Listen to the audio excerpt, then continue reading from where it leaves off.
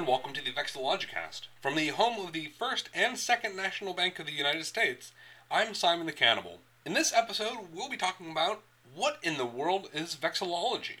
This is the introductory episode that I mentioned that would be the famed episode 8 that you should definitely tell your parents and your friends and your family to listen to if you're trying to get them into the study of flags or to explain why you like flags. And I've certainly not set myself up for failure by overselling this episode. Before we get into that, however, I should mention that, as always, you can find images of these flags and links to the things that I'm talking about on vexillogicast.com. That is vexillogicast.com. And you can discuss this episode on the subreddit r/Simon the Cannibal. Finally, if you liked this episode or you like the series so far, might I ask once again that you support me on Patreon? Just pledge $1 or so, and every episode I'll make a couple of bucks to pay for bandwidth and possibly an upgrade to my equipment. And possibly more importantly, I'd much appreciate it if you rated me on iTunes. Thank you in advance, and with no further ado. So, what is vexillology? It comes from the Latin word vexil or vexillum, which is the standard, the flag, the thing that armies marched under, and ology suffix from Greek, meaning the study of. So it is one of those, the mixed Latin and Greek words. And you should notice that I'm pronouncing it vexillology. I've heard it pronounced vexillology, but I feel that that would be like pronouncing geology as geology. Vexillology seems to come a little bit more natural to my tongue, but I suppose you're welcome to pronounce however you'd like. Vexillology is a sub-discipline of heraldry, or at least can be viewed as such. Heraldry, of course, being the study of coats of arms, so that courts or whichever medieval entities wanted to know who was coming in to see them would know before they actually got there. So someone could say, oh, there's this knight riding up, he's got a big eagle on gold. You know, who is that riding my way? Is he a friend? Is he a foe? Where is he coming from? And all this would be gathered knowledge that a court herald would know either by heart or through the study of different books. As I mentioned in a previous episode, flags really came into their own during the Age of Sail. They were used prior to this, obviously, used in ancient times. In fact, it is my understanding that a vexillum was also a unit, one of the sizes of units in the Roman army that was the smallest size to carry a flag. Certainly during battles, flags flew so that different individuals could know which group of soldiers they should be running toward to fight and which group of soldiers they should be hanging out with to not fight, because at some point a sea of brown leather armor and shiny plated armor might not be so obvious who's friend and who's foe. But really the Age of Sail is, I feel, and from what I've seen, the start of the use of flags as a national piece of identification. At the tail end of the Age of Sail, we have the Age of Patriotism. And no longer do you have large groups of knights or individual fiefs going to fight a war, but rather you have national armies, often equipped with guns and cannons and that sort of thing, lining up against each other and rallying around a flag. I feel that the French armies really stand out here as rallying around a flag. Certainly it was used across the European continent, but really, I mean, you see something like the painting Liberty Leading the People, and you know that there is something about this flag as a national symbol, as a patriotic symbol, especially amongst the armies. So we've moved from the Age of Sail into the Age of Patriotism, I'm going to say. And from that, I think you jump to the Age of Civic Pride and flags as a political symbol. And again, this is a bit of conjecture on my part, but at the end of the 19th century, you have these people, these veterans who've served under flags, coming home and wanting to be proud of their city or their political party or whatever it might be. And you have things like the red banner of socialism coming in. This is no longer a fighting banner per se, rather it is a flag for an idea, the idea of socialism. You have the black flag of anarchism. And so the flag takes on more than just, let's rally around this as an army, let's rally around this as a nation, let's identify that boat, but rather, here is something that I believe in, and I'm going to put it on a flag to show that I believe it. And this is something that I can hang outside my house, or I can wear on my lapel, or whatever it might be. And I think around the turn of the century, that is, around 1900, you'll find that that's the real start of flags for government entities that cannot field an army, especially from an American point of view. It is likely, if you're listening to this podcast, that your city or county has a flag, and that city or county flag was designed after 1900, probably before 1950. And this is certainly true of good flags like the flag of Washington, D.C., the flag of Chicago, the flag of St. Louis, and also some really atrocious flags, as well as the more common seal on a bedsheet flags, like the flag of Philadelphia and the flag of New York. These do not date before 1900. And following this age of civic pride and political flags, we really see the democratization of flags.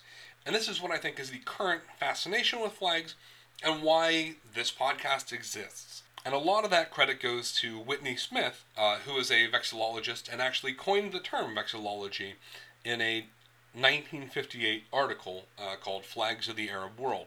There's really been an explosion in flags as symbols of smaller and smaller groups. In fact, I could walk about 2 blocks out of my house and find some flags of the neighborhood of Fishtown in Philadelphia, showing a kind of Fishtown pride. Something that you certainly wouldn't have seen even as recently as half a century ago. I mean, who would have made a flag for a neighborhood? So, to go back to Whitney Smith just a little bit, he's really the kind of centralized guy who started studying flags and what made them interesting and what made them good.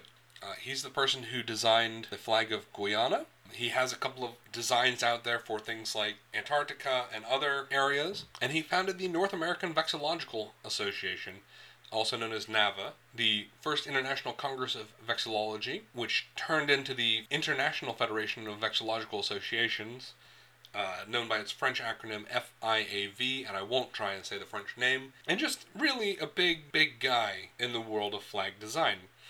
And I should point out that he's an American, and there are 2 British gentlemen who stand head and shoulders above others in vexillology, who are Graham Bartram and William Crampton, but I don't know a whole lot about them. To fast forward a little bit, I wanted to talk about another current flag celebrity, who is Ted Kaye. Ted Kaye at one point was the editor of NAVA's journal, The Raven, which is a scholarly journal about flags, and he came up with the oft-cited pamphlet, Good Flag, Bad Flag, which is where a lot of people draw inspiration from when it comes to creating a flag. Very simply, Ted's pamphlet lays out the 5 principles of flag design, which are as follows. Keep it simple. The flag should be so simple that a child can draw it from memory. 2. Use meaningful symbolism. 3. Use 2 to 3 basic colors, especially contrasting colors. 4. No lettering or seals. And 5, be distinctive or be related. These are very useful design principles, and I say design principles, not rules. No one's going to come to your house, beat down your door, and arrest you for making a flag that does not follow these rules. However, if you're trying to design a flag that people will use, that will inspire people, the flags that do that generally already follow these principles. As I run a vexillology contest on r/vexillology, I see a lot of flags. I see a lot of new designs. And I get a lot of comments on how this is a very pretty design, this is a very nice design, and I will often agree. I say, especially when it comes to things with coats of arms or seals or flags with lettering on them, and I say, yes, this is a very striking image. How does it work as a flag?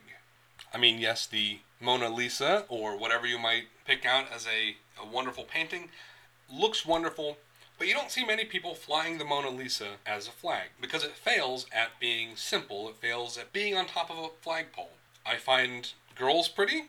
I'm not going to put a girl on top of the flagpole, unless, of course, she is going for pole sitting in a retro 1920s fad of stylitism, which, by the way, I should say, as a name reference, I might be Simon the Cannibal, but there exists a Saint Simeon the Stylite who is famous for sitting atop columns as an aesthetic exercise. So, yes, as with any designed object, there are people who thought of the design, there are people who need to use the design in some way, and that intersection in regards to these fabric things that go out and fly in the wind is what vexillology is all about.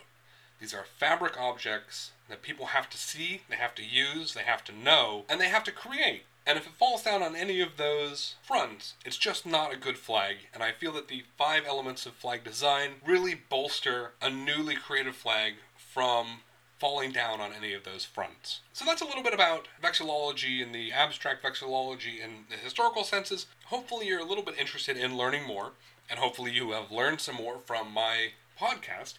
But might I recommend that you go check out the podcast Hello Internet by CGP Grey and Brady Heron. They talk a little bit about flags. If you like design in general, and of course flag design, you should check out 99% Invisible by Roman Mars, who just gave a wonderful TED Talk on flag design. Every once in a while, The Gist has Ted K on to talk about flags, and I'm sure there are other podcasts recorded about flags, and I assume that's what you're interested in because you are listening to a podcast about flags. If you're looking at videos about flags, both CGP Grey and Brady Heron have done videos on flags, which I recommend you watch if you're so interested. And there's a gentleman in the subreddit r/vexillology who just started a YouTube series on the history of flags, which you might get a kick out of as well. Of course, there are dozens, perhaps scores of books written about the history of flags, the symbolism of flags, and that sort of thing that you can check out, and I can't recommend any offhand. And might I recommend, especially if you're in the United States, going to visit your state capital, or at least the museum around your state capital, because more often than not, they will have a museum exhibit on the flags used by the state. More often than not, these are flags used by regiments during the Civil War. So yes, I hope that you've learned what vexillology is, where flags came from, how the study began, what makes a good flag, and where to find more information about flags. I hope while you learn these things, you also enjoyed the podcast. Again, I recommend you head to vexillologicast.com, that is VEXILLOGICAST.com, for links to these various resources. And I'd much appreciate it if you could throw $1 or 2 my way on Patreon, and shoot a review on iTunes. I hope you have a wonderful week. I will see you next week with the flag of the Netherlands. But until then, best wishes from the Vexillologicast.